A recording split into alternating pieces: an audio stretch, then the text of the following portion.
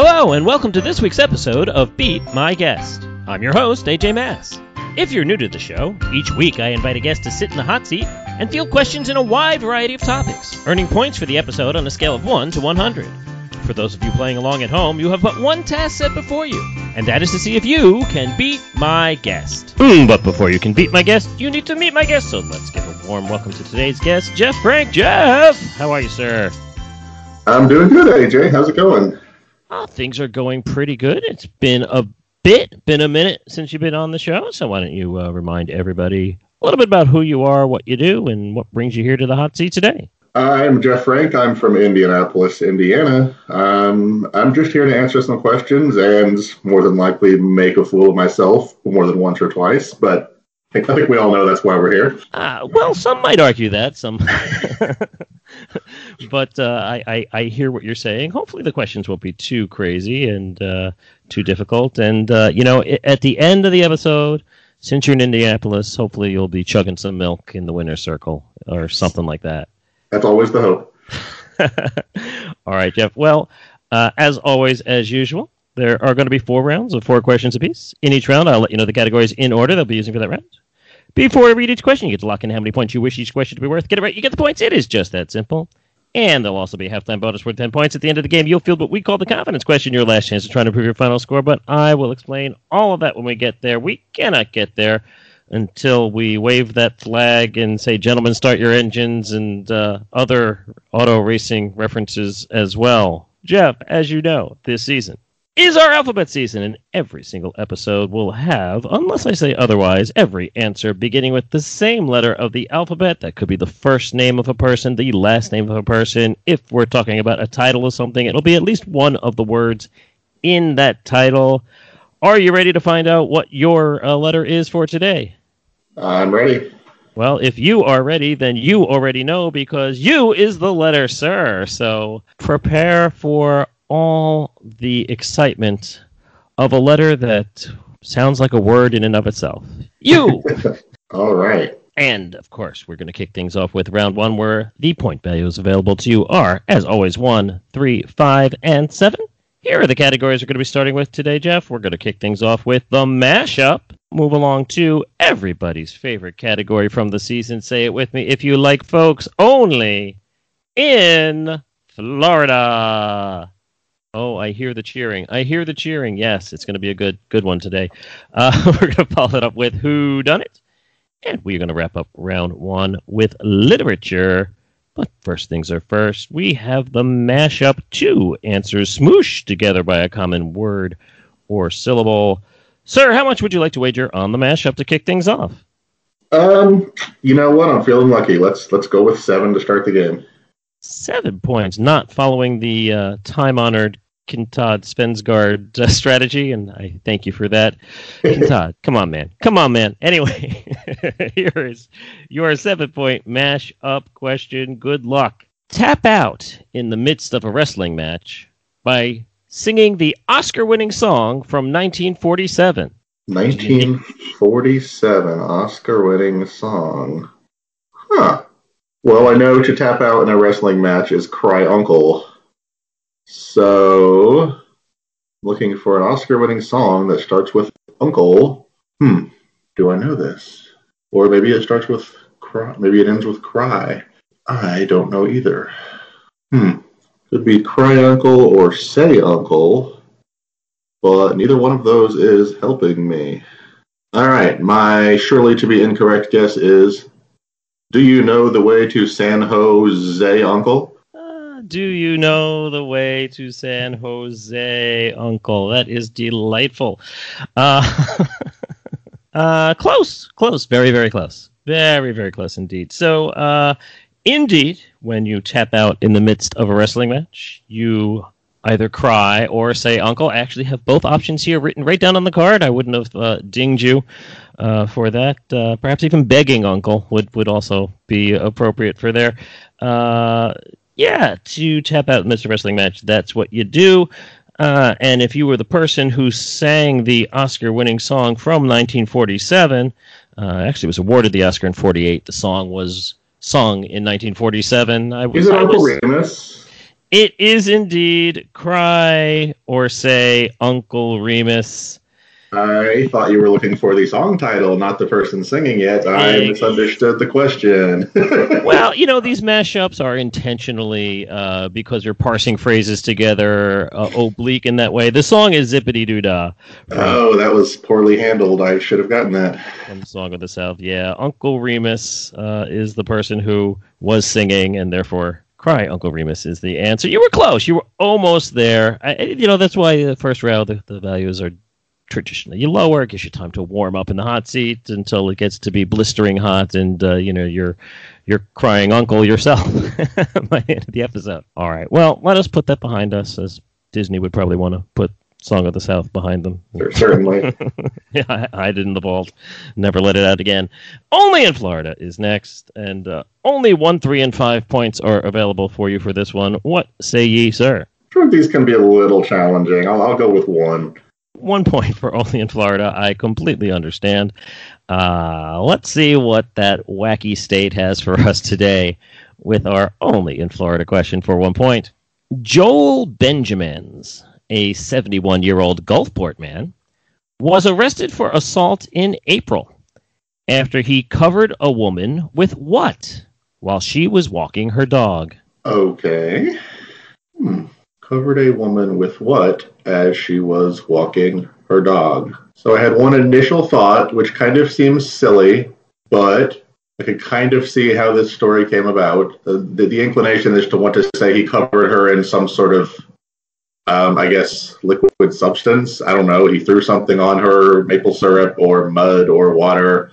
But the only thing I could think of that has a U involved is perhaps it was raining out and like most citizens of the state of Florida, he was trying to be a gentleman and chivalrous, and he covered her with an umbrella without her consent.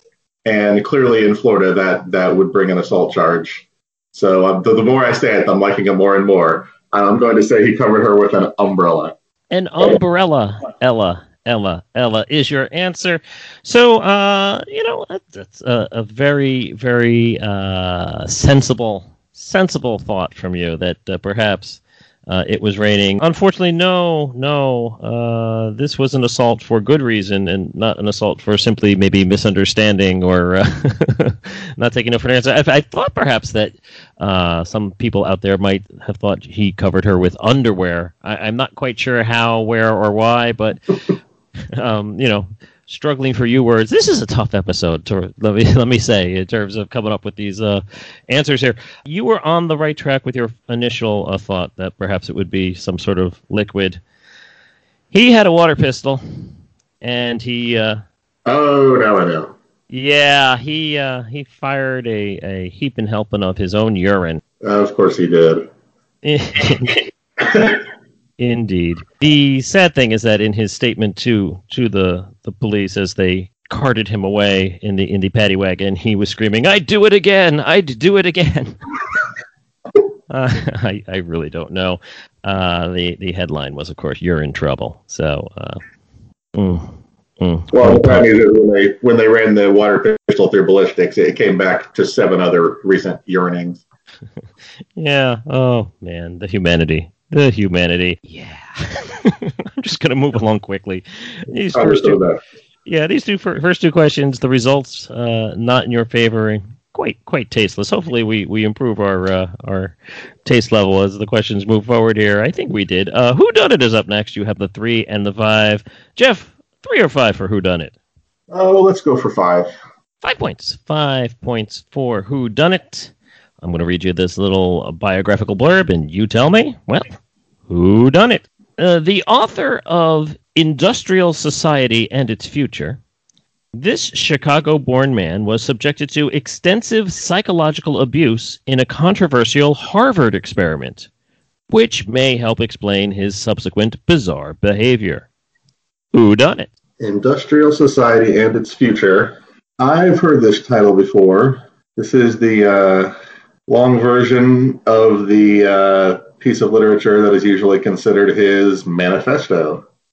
So knowing the theme of the game is the letter U, that brings me right back to Ted Kaczynski, otherwise known as the Unabomber. Ted Kaczynski, otherwise known as the Unabomber. This was indeed a person who was quite intelligent, but unfortunately quite deranged as a result of this horrific experiment that went on for many years, where the psychologists asked him to offer up his opinions on subjects, and then they would berate him and scream at him and tell him that he was wrong and stupid and worthless. And wouldn't you know it, after 4 years of that, he had a mental break, and I can't imagine how they couldn't see that coming.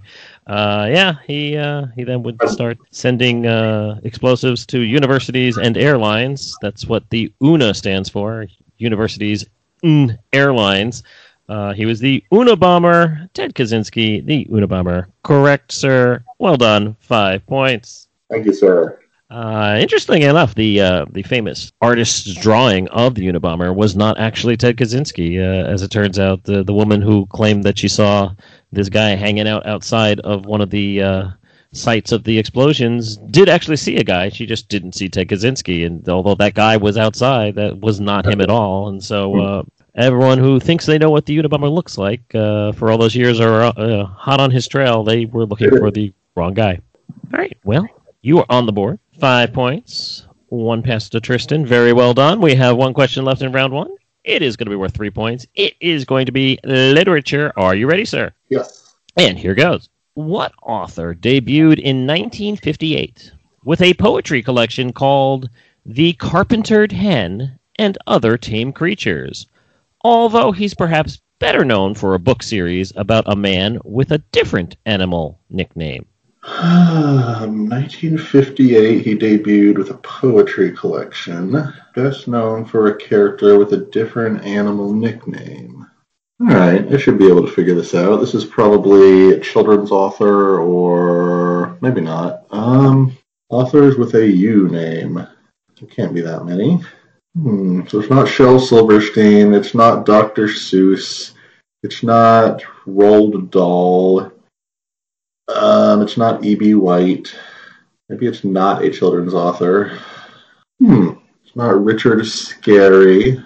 Well, I don't have anything.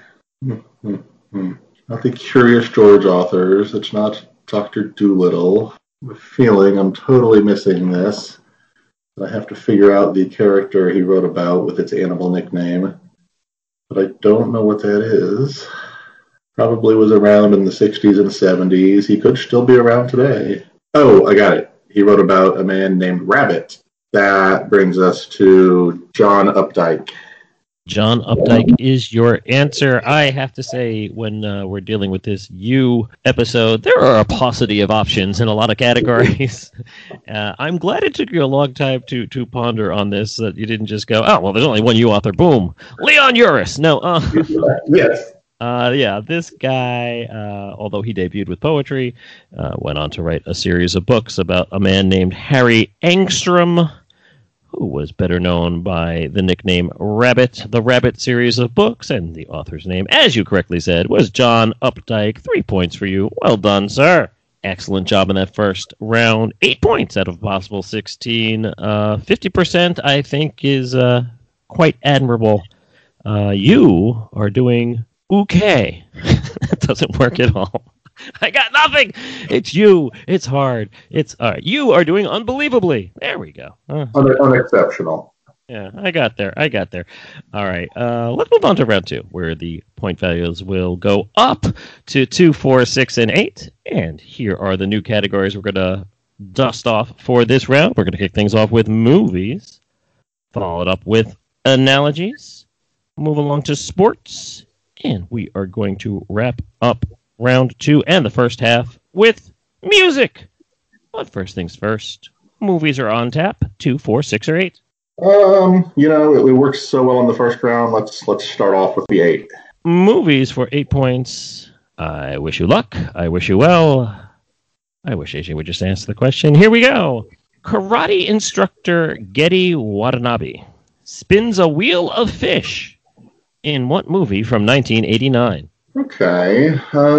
This rings a bell. The Wheel of Fish. I remember this from some wacky movie. And You just have to place it in the right wacky movie, which is from 1989 and which starts with you. It's not The Usual Suspects. It's not The Unbearable Lightness of Being. I think this is what I believe was the directorial debut of its director and star, who is a man known as Weird Al Yankovic. And I have not seen this movie in many, many years. If I saw it, it was probably in the early 90s. But I'm fairly certain this is the movie known as UHF. UHF is your answer. So, yeah, that was quite the high concept scene where you have Getty Watanabe typecast as usual. Well, go figure. He's Asian. Let's give him an Asian accent. He played a karate instructor. This was a movie about a television station, a very low-budget television station, and the new general manager tries anything and everything to try and get ratings, including a Wheel of Fortune parody called Wheel of Fish. This movie had Michael Richards and a pre-Kramer Michael Richards, where nobody knew who he was, as kind of a Pee-wee's Playhouse parody. A lot of parodies in this one from the writer and star of the film, as you said, Weird Al Yankovic. He didn't direct, but he was involved in the writing of the film. And the name of the film, of course, is UHF. 8 points for you, sir. Well done. Unbelievable. Yeah, it's. I think my favorite part is just Getty Watanabe just screaming at the contestant, "You're so stupid!" I mean, I know it's got the thick accent, but the sentiment is still funny today. Of course. It's just like when he says "automobile" in his John Hughes role. Also, didn't really quite hold up to the taste test of time, but you still got to chuckle at it nonetheless. Stupid! You're so stupid! All right, analogies is next. 2, 4, or 6 points. How much are you going to wager on analogies? I will attempt to be as sly as a fox and go with 4. 4 points. Let's see how sly I was in this analogy. 4 points. Good luck. And here's your question. Fringe is to the Red Universe as Stranger Things is to what? Fringe. I've never watched Fringe. I've never watched Stranger Things. The Red Universe. My understanding of Fringe is they travel to, whether you call it a parallel dimension or an alternate universe or something. So I assume that's what the Red Universe is. And I've never watched Stranger Things, but I do know a little bit. I believe it's set in my home state of Indiana. And I do know that they travel also to a parallel reality that is called the Upside Down. The Upside Down is your answer. Yes, Stranger Things does take place in the town of Hawkins, Indiana, which now by season 3 seems to have grown in size from a really small town to a town that has a mall and seemingly a never-ending cast of extras to come in and populate the town fair. Yeah, Fringe was a science fiction series that J.J. Abrams took place in our reality, and they opened up a portal to an alternate reality, most notably an alternate reality where 9/11 did take place, but it took place in Boston and not in New York, and so the Twin Towers are still standing, which is kind of how you could define the two universes from each other. It was a very, very bold choice, especially so fresh to the incident itself, but very, very well-written science fiction. That alternate universe was known as the Red Universe, the alternate universe in Stranger Things, where you can find things like demigorgons and mind flayers, is indeed called the Upside Down. That is 4 more points for you. 4 questions in a row. Is it time to break up the band? I mean, what's going on here? I've hit my stride. I think there's something wrong with the thermostat in the hot seat. Hang on a second. Let me bang on it. Usually if you just bang on something, it starts working again. Isn't that how that works? Well done. We have 2 questions left in the half. 2 points or 6 points. Sports is up next. Sir, what do you think? I am going for 6. Going for 6. Here is your 6-point sports question. Delbert Bingham was one of the standouts for what school that took part in the first ever NCAA basketball tournament An 8-team affair held back in 1939. Okay. I believe the first tournament was won by Stanford. Of course, the trick here is virtually every school has the word university in it, so the U letter not necessarily going to be helpful. This could be UCLA, it could be USC, it could be a school with a U prominently placed, or it could just be the University of literally anyone.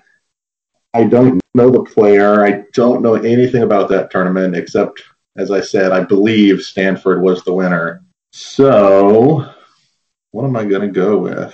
Besides UCLA and USC, there are things like UTEP and UAB, UNLV. I don't know that they were a power back in the 50 years pre-Jerry Tarkanian days. It could be another California school such as UCSB or any of the other various California system schools. But this is unfortunate.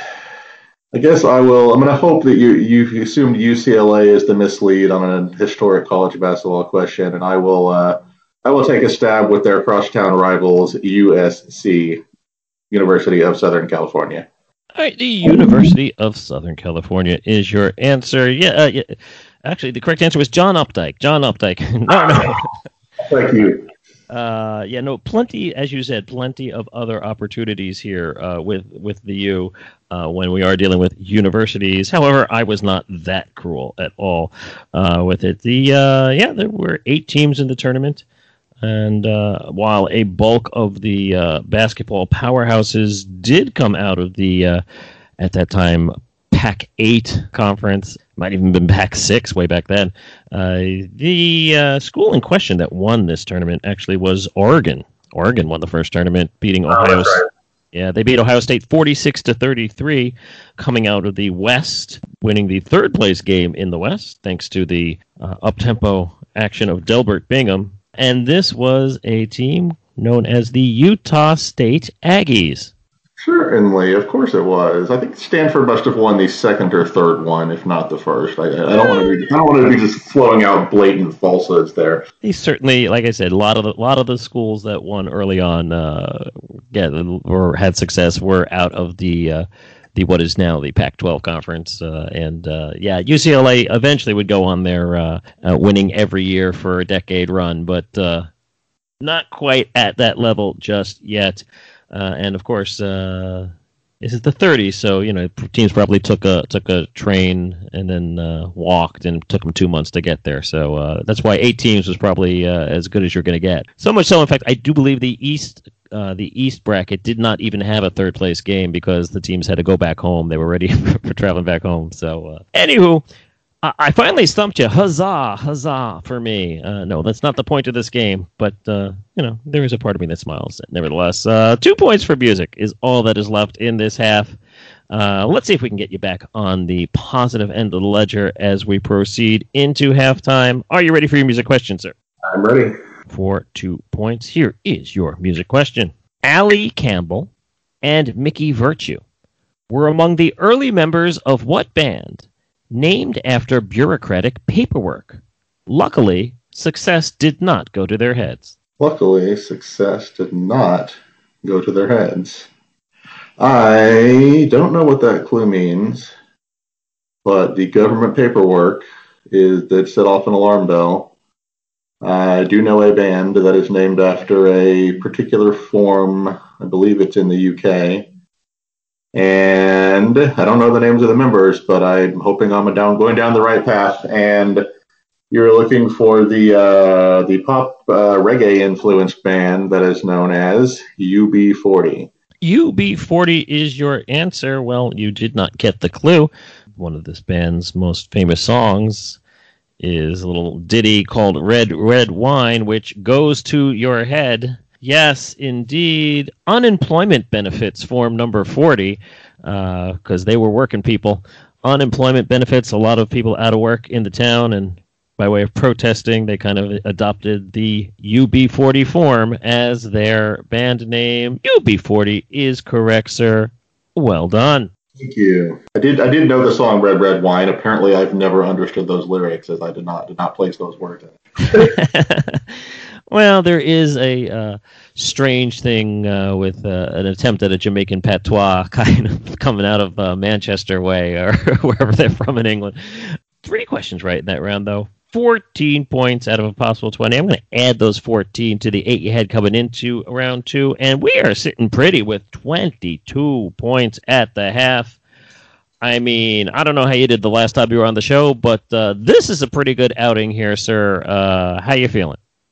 I'm feeling good. I feel like I've had a couple of shots I didn't convert, but I've made some nice gets. So we'll see how it goes in the halftime question. Yeah, I mean, feel free to indulge on all the red wine you want at the half. Maybe it'll go to your head and slow your roll a little bit. No, I kid. Here is how halftime works. It is, as you know, our only partial credit question of the game. I'm going to ask you this question, and then we're going to pause a little bit for a brief message from our non-sponsors. And when we return, hopefully you will have the correct answers to the question so that you can add to your already way too high score of 22. Here is the question for you, sir. And may I say, for the halftime bonus, I am saying otherwise. We are going to ignore our U rule for this halftime bonus question. The Undertaker won 21 consecutive matches at WrestleMania prior to losing to Brock Lesnar in 2014. For 2 points each, I would like you to name for me any 5 of the first 8 wrestlers to taste defeat at his cold, dead hands from 1991 through 1999. Take a few moments to think about your possible answers to this question, and we'll be back after the break.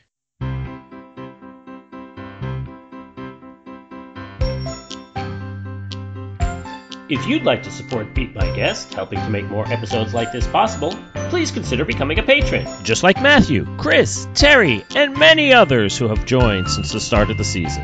Check out patreon.com/beatmyguest for details. And now back to me for the second half of this week's episode. And welcome back to this week's episode of Beat My Guest. My guest this week is Jeff Frank. And when we last left Jeff, he was sitting on 22 points, working on the following halftime bonus question. The Undertaker, professional wrestler that he is, won 21 consecutive matches at WrestleMania prior to losing to Brock Lesnar in 2014. For 2 points each, I have asked Jeff to name for me any 5 of the first 8 wrestlers to have tasted defeat at The Undertaker's cold, dead hands from the years 1991 to 1999. Jeff, whenever you're ready, let me know what you got. Well, AJ, you've made a strategic error here in that you went against a Sicilian and you asked a WrestleMania question. And death isn't on the line, is it? Well, it is if you're facing The Undertaker at WrestleMania. As the big boss man found out in 1999 when he ended the match hanging from a noose at the top of the Hell in a Cell. But much like Uncle Remus, we probably shouldn't discuss that aspect. But I will go with the big boss man. 1992 WrestleMania was right here in Indianapolis, Indiana, and I was in the building to watch Jake the Snake Roberts be dropped on his head with the Tombstone Piledriver right on the floor of the Hoosier Dome. So that's my second answer, Jake the Snake Roberts. My third answer is The Undertaker's most longtime nemesis, his brother Kane, who I believe now is the libertarian mayor of a small town in Tennessee. So I hope everyone was watching this for obscure professional wrestler political tie-ins. And for my fourth answer, I will go with his very first opponent at WrestleMania from 1991, which was Jimmy Superfly Snuka. And the last one was King Kong Bundy. All right. Those are indeed 5 wrestlers. The question is, are they correct answers? Of course, you have the smug cockiness of a professional wrestler there. But watch out behind you because you never know who's behind the curtain at Piper's Pit. So The Undertaker, of course, in more recent years, battled the likes of Triple H multiple times. And so, though, in fact, the first meeting between he and Triple H was the year after this window. So definitely there were plenty of answers, plenty of potential answers of people that he has beaten along the way. The first 8, however, starting from the beginning. One, of course, Mr. Jimmy Superfly Snuka.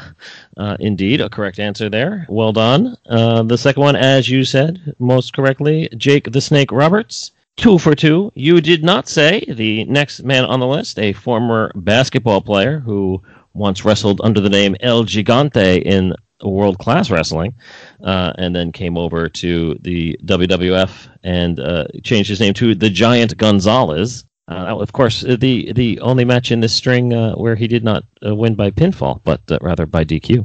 Then we have a man who I once dealt cards to. He was a big Pai Gow poker fan at the Atlantic City casinos over the years, and our paths crossed on many occasions. We sparred on the Pai Gow poker table during my brief run as a casino dealer. He died recently. He is, of course, the late, great King Kong Bundy. Another 2 points for you there.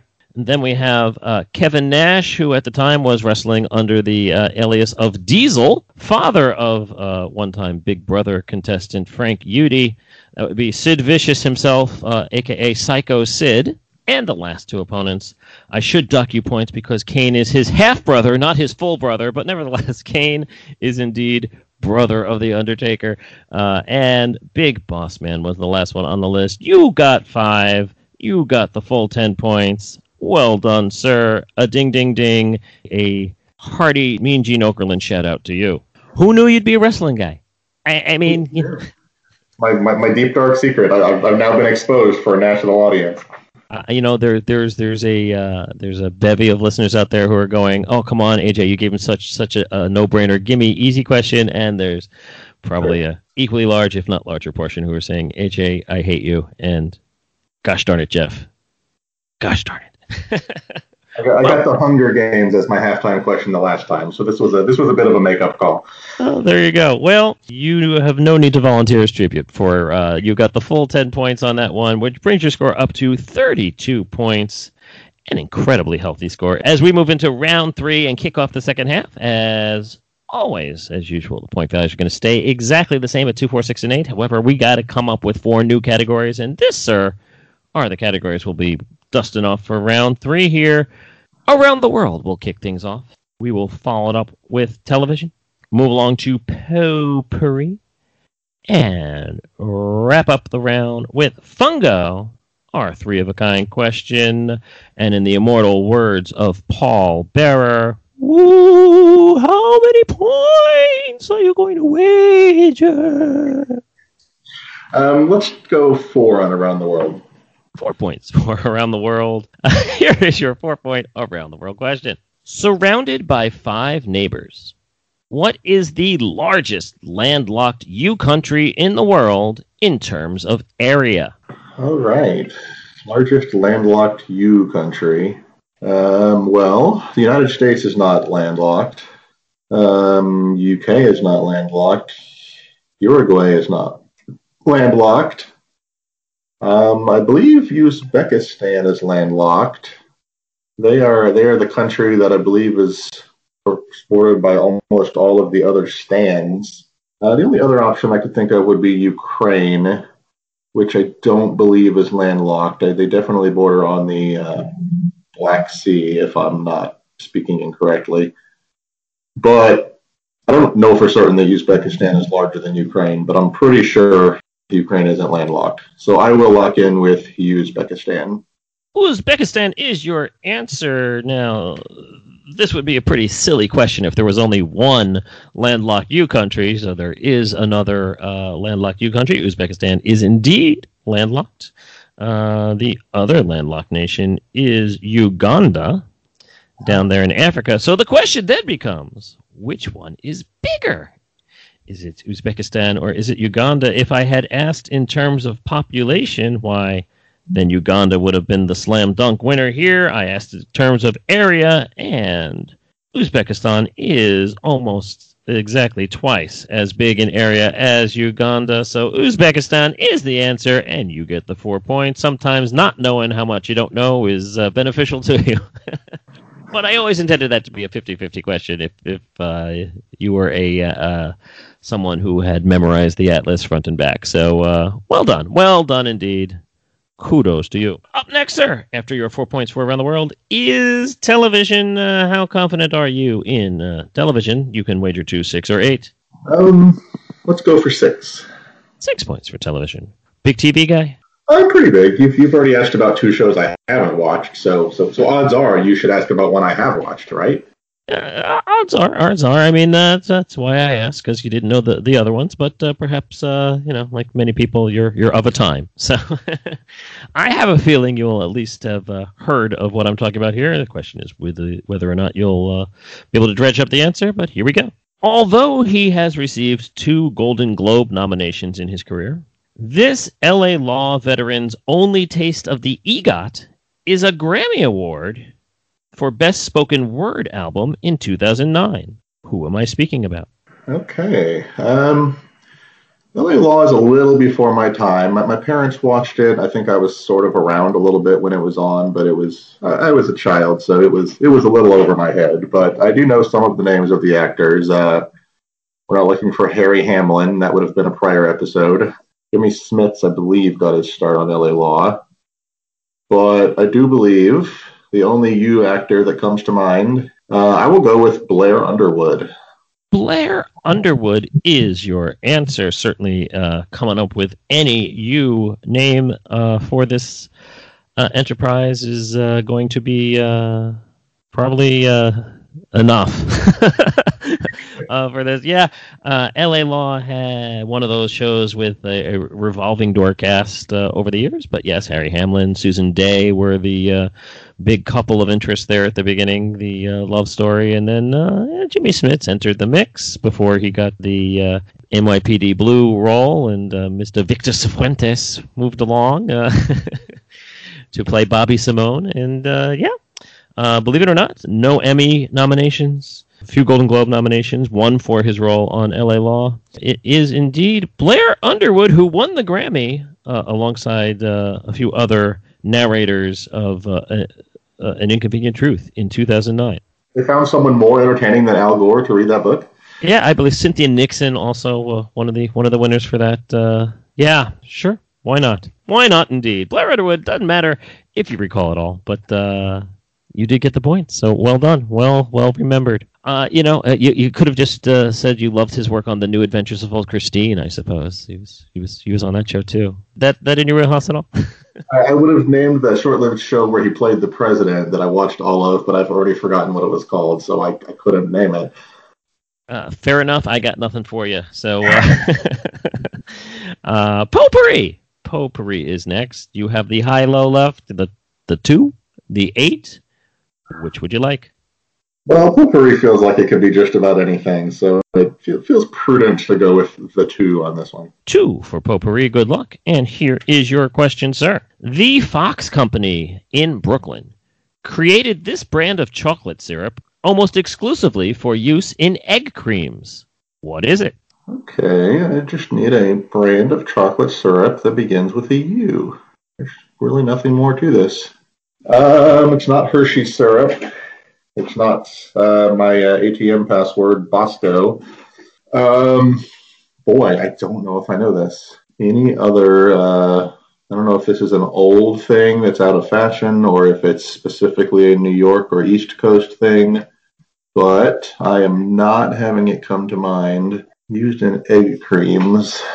Chocolate syrup brand that starts with U. I will ponder a few more moments to see if anything jumps out at me. I think I maybe will recognize this answer when I hear it, but I don't think I'm going to come up with anything. So let's try to formulate a guess. No, I don't have it. Let's revisit my previous guess, and we'll say this is called umbrella syrup. Umbrella syrup, absolutely. Certainly could be. After all, a lot of companies name their brands after things that have nothing to do with the product in question. So that wouldn't be the craziest answer. I mean, as long as we keep that Florida story out of it, we're fine. So yes, the Bosco was also a very prevalent chocolate syrup at this time.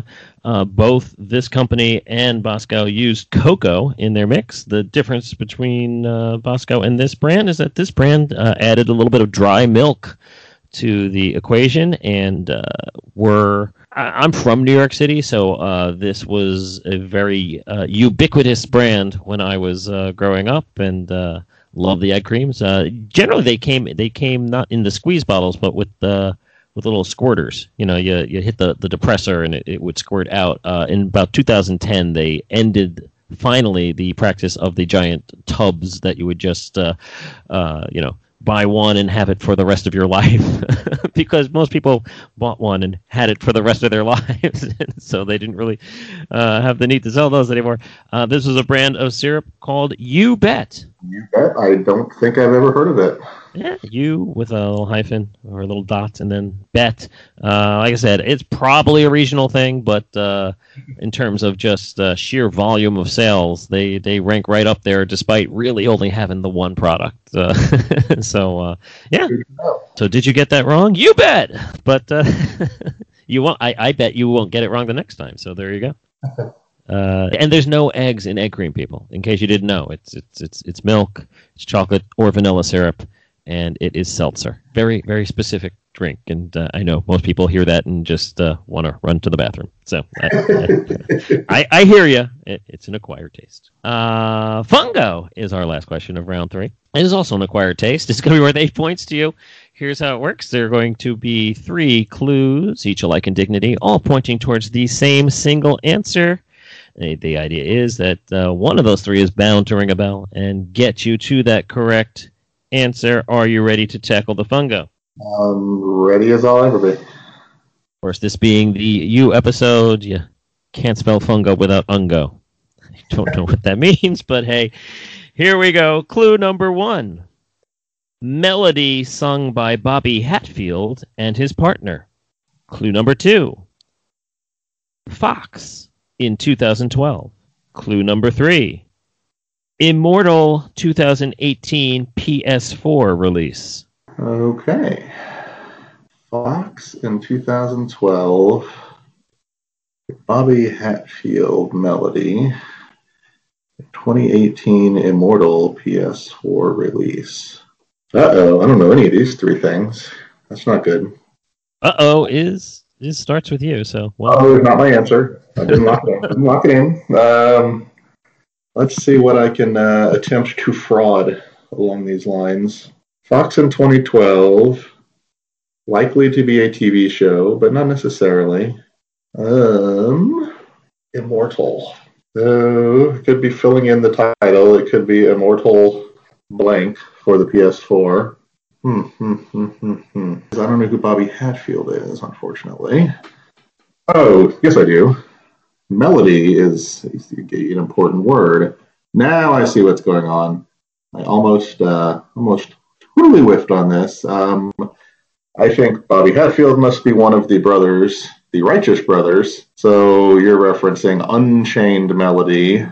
I don't know what Unchained is on Fox. That must be a short-lived TV show. Maybe it's referring to the Prison Break reboot, but I don't know if that's the right year. And then Immortal Unchained, that sure sounds like it could be a video game. So I'm going to hope I haven't totally botched this and go with the answer of Unchained. Unchained is your answer. You were correct in that the PlayStation 4 release and other formats, but most popular version from my research was PlayStation 4 is fill in the blank, Immortal blank. So that is indeed what we were looking for there from that video game. Bobby Hatfield, not the most famous member of his duo. That would be his partner Bill Medley, as they formed the Righteous Brothers and sang together, "Oh, my love." Everyone remembers it from the Ghost Pottery scene. It is Unchained Melody. And, of course, Jamie Foxx in 2012 was Django Unchained. Fox with 2 X's. I totally missed it. That's the beauty of Fungo. You only need to go with one of them to celebrate in the fun. 8 points for you on that one. A very high-scoring round. 18 out of a possible 20 points. We're going to add that 18 to the 32 you had coming into the round. And wowzers, 50 points. 5-0. The big 5-0. And we still have the highest scoring round left to go. I mean. Hopefully, you're going to keep this ball rolling here as we move into historic territory. Very few people surpass that 50-point threshold. Let's see if you can do so as the point values increase to 3, 5, 7, and 9 for round 4. Here are the categories we're going to be using to round out the game. Kicking things off with history. Moving along to what comes next. Followed up with audio hodgepodge, which admittedly is a bit of a lifestyle. And we're going to wrap up round 4 and regulation play with science. First things first, history, 3, 5, 7, or 9. Let's roll the dice. Let's go with 9 on history. 9 points on history. Roll the dice, move your mice. Here is your 9-point history question. He's believed to have been inspired by an upstate New York beef supplier named Wilson, who supplied the American Army during the War of 1812. Who is this successor to Brother Jonathan? Okay. Inspired by an upstate New York beef supplier. All right, I think I know what's going on here. Brother Jonathan, I think, must be a national symbol either of the early U.S. or possibly from the U.K. I'm not sure which. But I think what you're going for is the more recent symbol of our country, simply known as Uncle Sam. This story is probably apocryphal and not quite exactly how this came about, but it's one of the explanations that has become at least popularized in legendary form. But this guy named Wilson supplied the American Army with beef during the War of 1812, and in order to separate the quality of beef that he was giving to the Army versus the quality of beef he was providing everybody else, he put a big U.S. on the bags of beef. The U.S. kind of began to symbolize not only the United States, but, of course, good old Uncle Sam Wilson, who kind of looked like what the cartoon eventually became. The UK had previously cartoonized the United States as this nemesis called Brother Jonathan, and kind of, it wasn't until the recruitment posters that it really became a big deal, and, Thomas Nast later on. But War of 1812, Uncle Sam, it's all good. You are correct, sir. 9 points for you. Well done. Thank you, Judge. I wasn't sure you were going to get there at first, and then you quickly said, where's the beef? Here's the beef. All right. What comes next? Well, what comes next comes next. And so I ask you, what comes next? Is it the 3? Is it the 5? Or is it the 7? We will go for 7 on what comes next. 7 on what comes next. Good luck.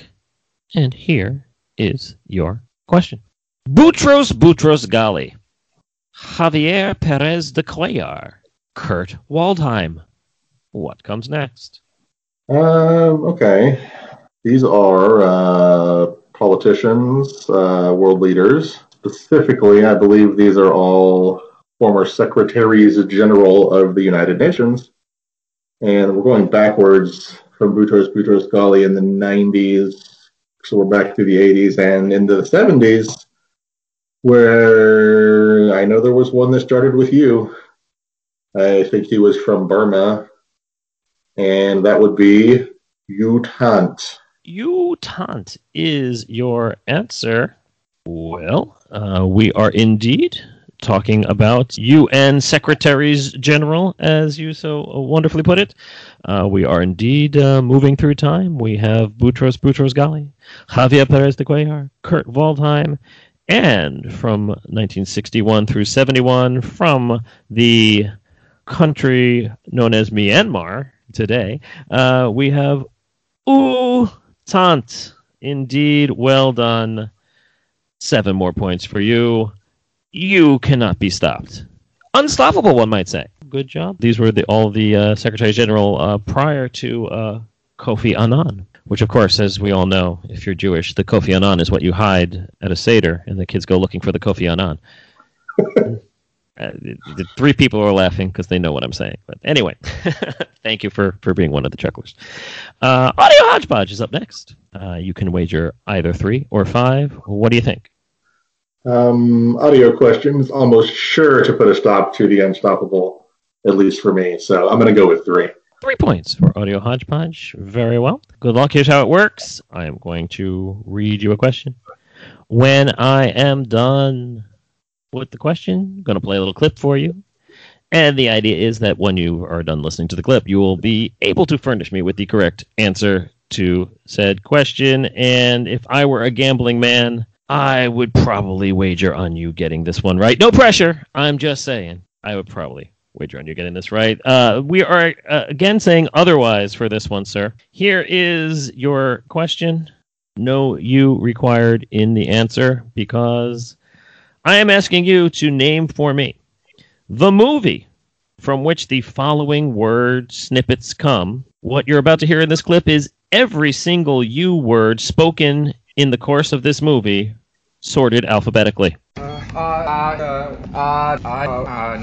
Ultimate Uncle. Underestimate. Understand. Uniform. universe. Unlikely. Until Pop.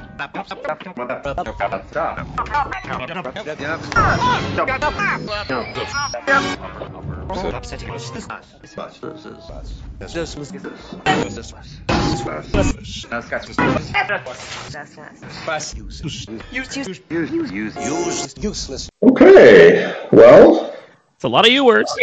I'm astounded at where that clip came from. If you did that yourself, that had to be quite the process. I had literally nothing for 90% of the clip. I heard a British voice saying unlikely, and luckily a light bulb went off in the very final seconds. I think I've worked this out, which it would have been crazy to miss this because I have seen this movie many times.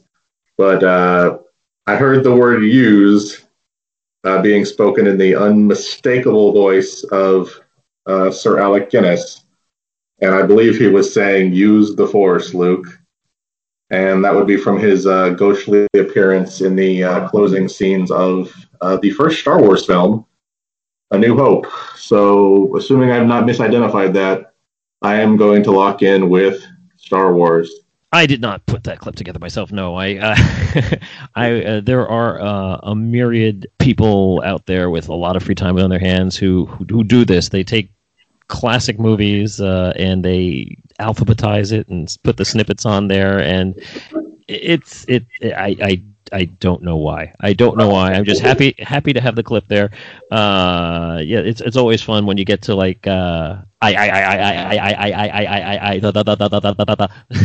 certain moments where it does it's very rhythmic. It does have a certain kind of musicality to it, but yeah, what a waste of time. Anywho, yeah, I listened to this and there were definitely like 2 or 3 moments that I thought might give it away to someone if they were listening. Certainly, one of the uncles early on, it's unmistakable. Uncle Owen. Yeah, and definitely by the time you get to use.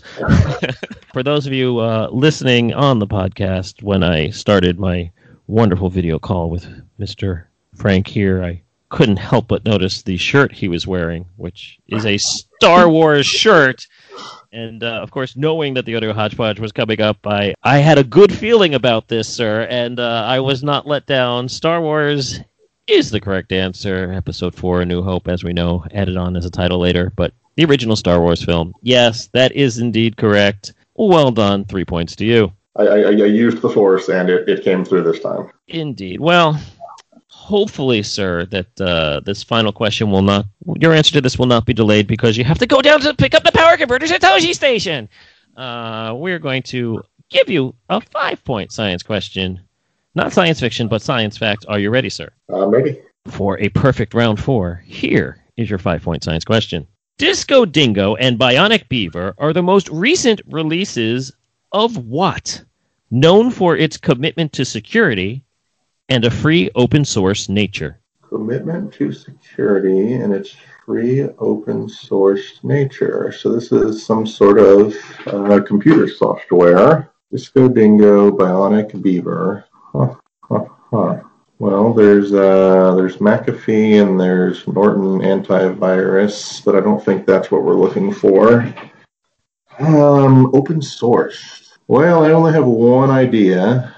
Any sort of computer software that starts with a U. I don't know if this is right, but it might be. It's more of an operating system, and they probably do have specific names for the various operating systems. And this sounds like it could be correct that it is open sourced, but I don't know enough to know if I'm right or wrong. But I will go with Unix. Definitely, we are looking in the computer software universe here. Absolutely. And this is one of the operating systems. It's a Linux distribution system. It comes from an African phrase, its name, which means, or loosely translates to, I am what I am because of who we all are, which is just a fancy way of saying open source nature, as anyone is free to kind of update and make tweaks to it. These releases are considered very secure because they are constrained. They do not allow for releases to stay on the market too long. They update them every 6 months or so and then discard the old one so that you can't find any backdoors because they've already changed it. And this is a system known as Ubuntu. Ooh, I've heard of that. I don't know anything about it. But yeah, Unix was definitely a valid neck of the woods type answer. I can't feel too bad for you because, that's only the second question you've gotten wrong this half. Highest scoring round, 19 points out of a possible 24. That's pretty darn good, and we're going to add those 19 to the 50 that we had coming in. So, all right, Snicker, go ahead, get it out of your system. Go ahead and giggle. 69, dude. The entire game was leading up to this. It went just as I planned, AJ. Excellent. Bogus. Those are your two options going forward, I guess. 69 points as we enter the confidence question. This is your last chance, Jeff, to try and improve your final score. Only one question is before you. Only one answer is required. I will give you the category, and you must wager between 1 and 10 points. Get it right, and I will add it to your score, begrudgingly so. But get it wrong. Get it wrong. Not only will you lose those precious points, sir. Oh, nay, that is not all. I will freeze you in carbonite and send you off to Java. That's what I'm going to do. Look, I got nothing. You had nothing wrong. Very little to work from here. So I ask you, sir, on a scale of 1 to 10, how confident are you in what category? Well, as you know, this season I've asked my hot seat guests to provide me with 3 options of categories for which I will choose. Jeff has graciously provided. I have deviously selected. So, how confident are you, sir, in must-see TV? Well, if I picked the category, then I must be confident. So, I feel like I'd be a fool not to bet 10. 10 points. Must-see TV. Good luck, sir. And here we go. Of course, must-see TV started off with LA Law. Believe it or not, it was in that window of shows. Let's see how you do. We've already had one of those questions. I will not repeat myself with another LA Law question, but let's see how well you do here. A cop show with no bite. Battery Park was a 2000 entry in the NBC Thursday juggernaut, which of course lasted for only 4 episodes before getting yanked in favor of Frasier reruns. What was the name of the production company responsible for this piece of dreck? Battery Park. I remember the show. I don't remember who was on it or anything about it. I know it exists. Certainly don't know who produced it. And I guess a production company that has a U word. Any chance I can figure this out? Well, I don't think this is going to be the right answer. The Universal is the company that owns NBC, and they probably have an in-house production company. It feels very unlikely to be right. But if I don't come up with anything that feels better, I will probably guess Universal. But let's give it a few more moments for inspiration to strike. No, I don't think I'm going to get this, but I will. But I will lock in with the wild guess of Universal. Not a shabby guess at all. Like you said, NBC Universal. Certainly today, that would be a very likely answer. So, Battery Park was, it was bad. Certainly. It starred Elizabeth Perkins, as the head of a police department that didn't quite live up to snuff, hence the comedic nature of things. Henry Winkler actually received an Emmy nomination for a guest starring role in this, and he probably would have won the Emmy for it. Unfortunately, they figured out on a technicality that the episode that he was in aired just after the deadline, so they rescinded the nomination, which is why he had to wait until Barry came out so many years later for him to probably get the Emmy that he was so deserving of all these years. Hey, but none of that is relevant to this. I said that this was a cop show with no bite, no bark either. I mentioned that because this production company is one that has one of the most famous post-show title cards of all time and is almost synonymous with an NBC program. It is a production company helmed by one Mr. Gary David Goldberg from Family Ties fame. And it is Ubu Productions, named after his dog Ubu. Are you familiar with the Sit Ubu Sit? I probably should have been paying better attention to the wording, as the bite totally sailed past me. I could have made that connection had I been in the right mind frame, but that's all right. I would definitely say things are right. There is no shame at all in a 59-point performance. One would say there's a shame to anyone who follows you in this seat, because that's a high bar to try and rise up to. Congratulations, sir. Well done. Well triviaed. Well puzzled. Before I evict you from this hot seat, is there anything that you would like to opine about, crow about? I mean, you've certainly earned it. Take your moment and run with it. I don't know if it's too late for anyone to make plans, but I feel like I should throw out a plug for the Trivia Nationals coming up in August in Las Vegas. The website's trivianationals.org, and I feel like if you're listening to this podcast, you are the correct audience, and if you don't go this year, you should check it out in the future. It should be a great time. I'll be there. Excellent. And when you come up to him, be sure to mock him about all those questions he got wrong. There weren't many. But he won't be the one in the Ubu Productions t-shirt, however. There's one out there. Buy him one. Hey. Sir, thank you so much for stepping into the hot seat. You were an excellent guest, as always. An excellent score. Now get out. I will find the door. It was a lot of fun. I appreciate what you do, and we'll see you in the future, hopefully. Yes, indeed. We're certainly in a long time ago in a galaxy far, far away. Thank you so much, Jeff. Thank you all for listening. We will be back next time with our fingers in the air, raised in a V for victory. Until then, take care, everyone, and bye-bye. Did you beat our guest, or did our guest beat you? Tell us all about it on Twitter at BMGPod. Also, please review and rate us on iTunes. And if you like what you've heard, spread the word. This has absolutely not been a Mark Goodson, Bill Todman production.